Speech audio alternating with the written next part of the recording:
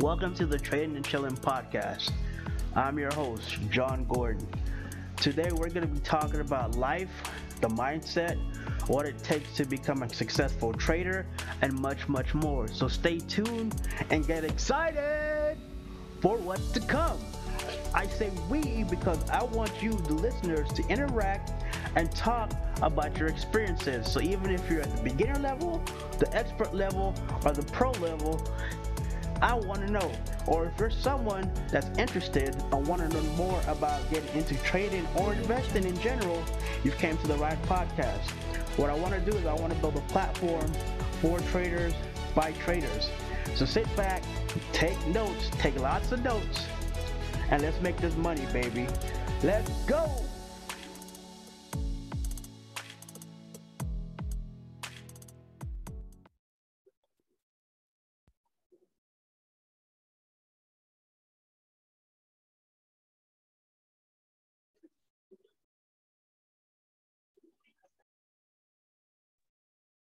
All right, guys, we got some breaking news today. Breaking news, breaking news. They're doing a press conference with the feds. The feds are doing a live press conference talking about tightening the, talking about the interest rate hike that they're about to do in March. You guys watch out. This today, this is going to, who knows what they're gonna talk about. It's live right now on CNBC. Um, but yeah, this is gonna affect. So we might have another crash coming, depending on what they're talking about. I wanted to ask, you were talking about the health of the labor market, and I'm curious whether you would characterize where we're at right now on maximum employment. And so let's listen and know what they're talking about. Obviously, after that, rate hikes on the table this year. You guys make y'all decision as to what you all are gonna do. But I know if this does affect, the market, man, I am buying the dip. Most definitely. Yeah. So let's check it out. And this view is widely held on the committee that both sides of the mandate are calling for us to move steadily away from the very highly accommodative policies. This is 3 minutes long. During the challenging economic. This is 3 minutes long. So let's check out what he's talking about. I wanted to ask, you were talking about the health of the labor market, and I'm curious whether you would. There's just a little snippet, guys. Maximum employment. There's just a little snippet, so let's see what they're talking about. As you can see, the market's already crashing now. Do you think that the Fed can raise rates, bring inflation under control without hurting jobs and wages? Sorry, just getting both parts of your question written down. So I would say, and this view is widely held on the committee, that both sides of the mandate are calling for us to move steadily away from the very highly accommodative policies we put in place during the challenging economic conditions that the economy faced earlier in the pandemic. And I would say that most FOMC participants agree that labor market conditions are consistent with maximum employment in the sense of the highest level of employment that is consistent with price stability. And that is my personal view. And again, very broad support on the committee for the judgment that it will soon be appropriate to raise the target range for the federal funds rate. The other thing is maximum employment will evolve over time and through the course of a business cycle. In the particular situation we're in now, it may well increase. The level of maximum of employment that's consistent with stable prices may increase, and we hope that it will as more people come back into the labor market, as participation gradually rises. And the policy path that we're broadly contemplating would be supportive of that outcome as well. So the thing about the labor market right now is that there are many millions of more job openings than there are unemployed people. So you ask whether we can raise rates and move to less accommodative and even tight financial conditions without hurting the labor market. I think there's quite a bit of room to raise interest rates without threatening the labor market. This is, by so many measures, a historically tight labor market. Record levels of job openings, quits, wages are moving up at the highest pace they have in decades. If you look at surveys of workers, they find jobs plentiful. Look at surveys of companies, they find workers scarce. And all of those readings are at levels really that we haven't seen in a long time, and in some cases ever. So this is a very, very strong labor market. And my strong sense is that we can move rates up without having to severely undermine it. I also would point out that there are other forces at work this year which should also help bring down inflation. We hope, including improvement on the supply side, which will ultimately come. The timing and pace of that are uncertain, and also fiscal policy is going to be less supportive of growth this year, not at the level of economic activity, but the fiscal impulse to growth will be significantly lower. So there are multiple forces which should be working over the course of the year for inflation to come down. We do realize that the timing and pace of that are highly uncertain, and that inflation has persisted longer than we thought. And of course, we're prepared to use our tools to assure that higher inflation does not become entrenched. So that was just a quick snippet, man. You guys tune into CNBC and see what they're talking about, and make y'all's own. According to the dot plot, the most likely case is that you will have to cut rates in the next 18 months. And given some of the concerns about, policy needing to react sooner and more aggressively, what would have been the downsides to cutting rates now? Why not just cut them now? So why not now?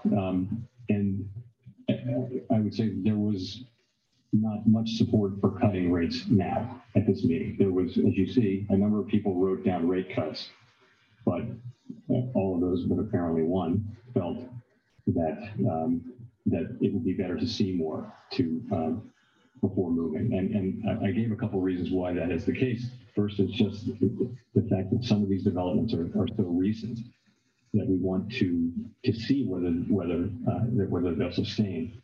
So we felt that it would be better to get a clearer picture of things, and that we would in fact learn a lot about these developments in the near term. Ultimately, the question we're going to be asking ourselves is, are these risks going to be continuing to weigh on the outlook? And we will act as needed, including promptly if that's appropriate, and use our tools to sustain the expansion.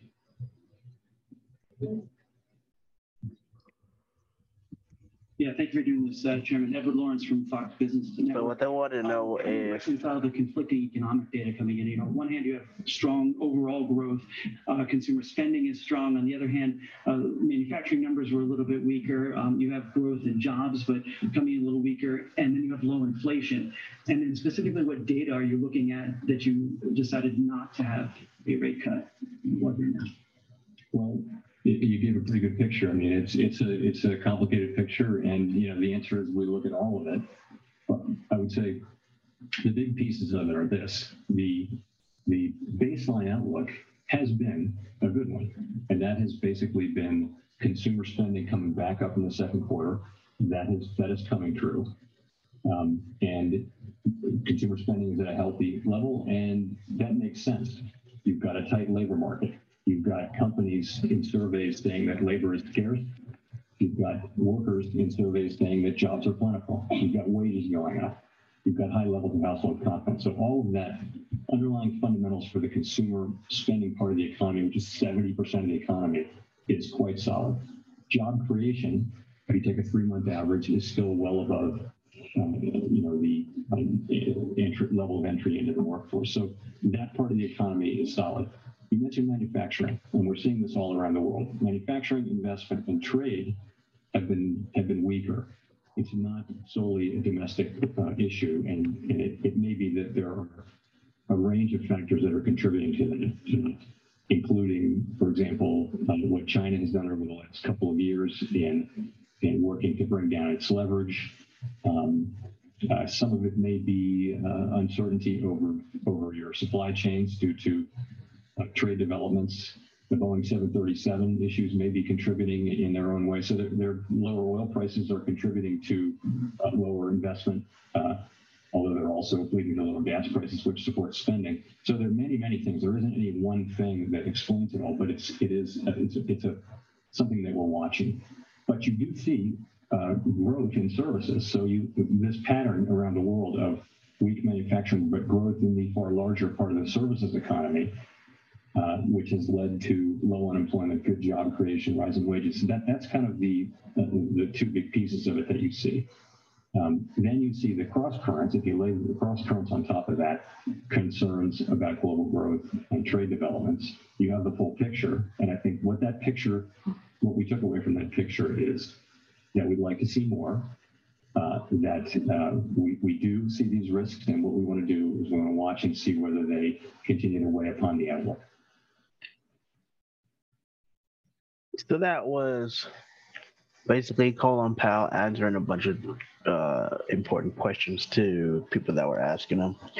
So if you guys want, is solid, and business investment has been slowed by uncertainty. I'd like to get your thinking on what a Fed rate cut would do. Have you modeled the additional growth and inflation you might get from a rate cut? Can you identify any sectors that would benefit from a lower cost of capital, or is this really about the Fed being the only game in town? Well, we have the tools we have, and we're committed and sworn to use them to support economic activity. And they do support economic activity through a number of channels that are reasonably well understood. Some more directly tied to interest rates than others, but we do generally believe that interest rate policy can support demand and support business investment as well. And so we'll use those tools and use them as we see as appropriate to achieve our objectives, which really are to sustain this expansion. And I would just make a note of that. The reason why we say sustain the expansion is you're seeing now for the first time, communities that are being brought into the benefits of this expansion that hadn't been earlier. You're 10 years deep into this, and that's something we heard quite a lot at the conference in Chicago on the review. I just would say that's why we think it's one of the reasons why we think it's so important to sustain the expansion, keep it going, because we really are benefiting groups that haven't seen this kind of prosperity in a long time. Fed policy can solve those problems.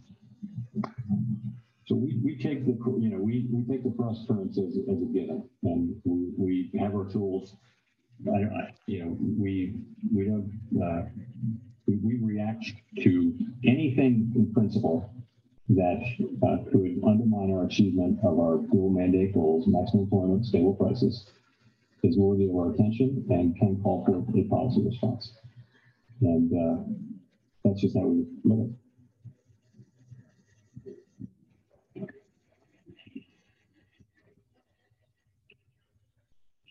Hi, Victoria Guida with Politico. You said that the Fed doesn't take short-term political considerations into account, and you've defended the Fed's independence. So I was wondering, is there a point at which you think that publicly or privately you should push back on the president's criticisms rather than ignoring him? And also, do you think that you and the president have the same goals when it comes to monetary policy? I don't discuss elected officials publicly or privately, really. So I will just say that we are at the Fed, we're deeply committed to carrying out our mission, and also that our independence from direct political control we see as an important institutional feature that has served both the economy and the country well. So yeah, that's gonna be it for today with this.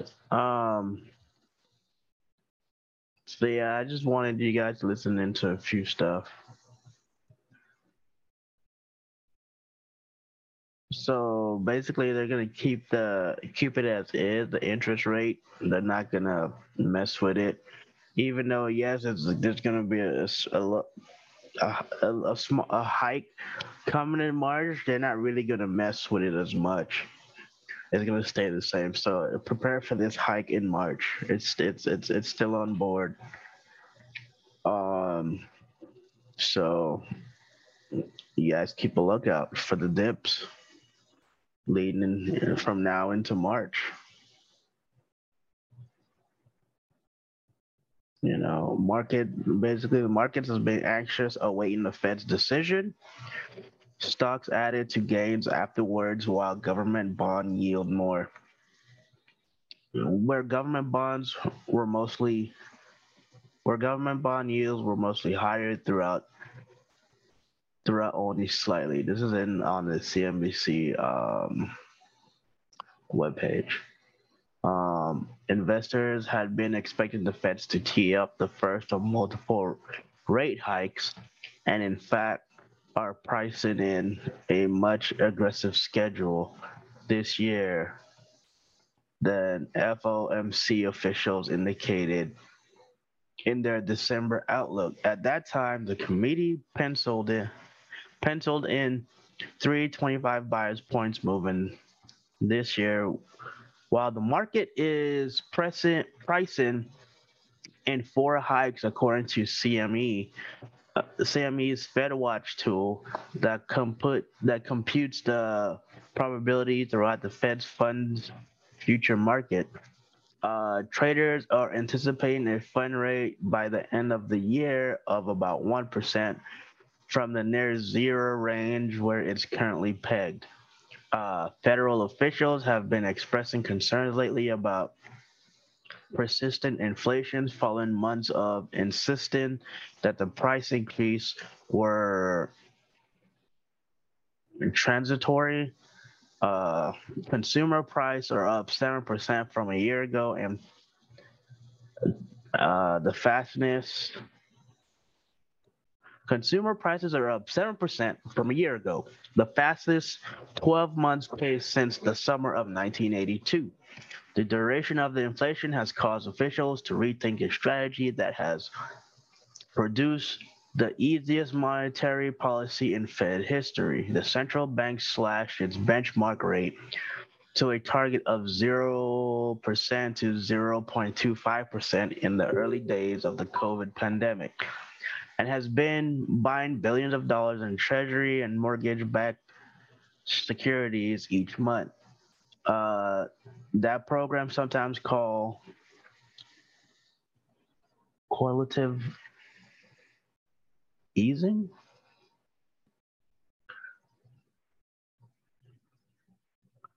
has brought the Fed's total assets on its balance sheet to nearly 9 trillion. Market participants expect the Feds will wait a few months, then start allowing some of the proceeds from its bond holdings to run off each month while reinvesting the rest.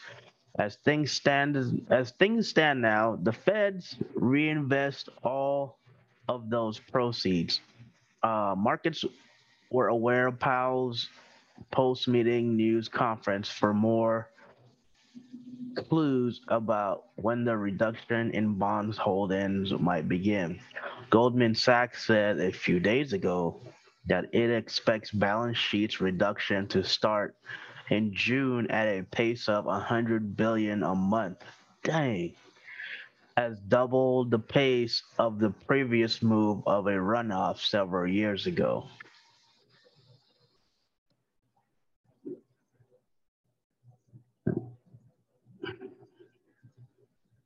So, you guys do your research on this. JP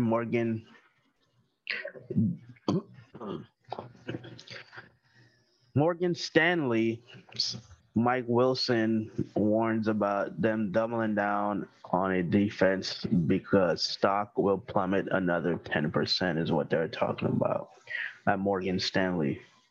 So, like I said, this might cause it to dip again.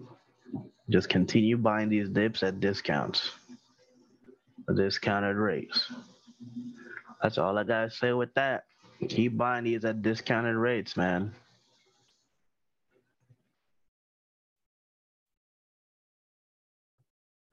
So that's the best I can say. Y'all keep a lookout. Like I said, the Federal Reserve points to interest rate hikes coming in March. It's still live, so you guys can go ahead and watch it either online or on the YouTube or on TV. So you guys keep a lookout on that. Well, but without further ado, this was just breaking news for the day. I think I'm gonna come out with a segment where it's just breaking news, and I'm gonna highlight like the most important things that are coming out that are in the news actually, um, as I get them. But other than that, without further ado, I want to thank all y'all for listening. I want to thank all y'all for listening and all y'all for tuning in from around the world. I want to thank my old listeners as well as my new listeners and the listeners that are coming. You know, you guys are the ones that make this channel. Like I said before in my previous podcast episodes, man, I'm diamond handed, man. You know, look out for the ISO 222 that's about to drop in March. That's basically all the hedge funds and the governments and everything like that. They're gonna start looking into investing in cryptos heavily. So you guys, if all the big businesses, you guys keep a lookout for those as well, because they're coming for the stable coins. So, you know, also they're gonna relist Ripple XRP. So you guys keep a lookout for that too. I can easily see all these stable coins hitting $15, $25 a coin, $30 a coin, you know. So y'all keep a lookout for that. Y'all keep investing. Y'all keep diamond handing. Don't be scared of a little dip. Um, it ain't nothing, you know.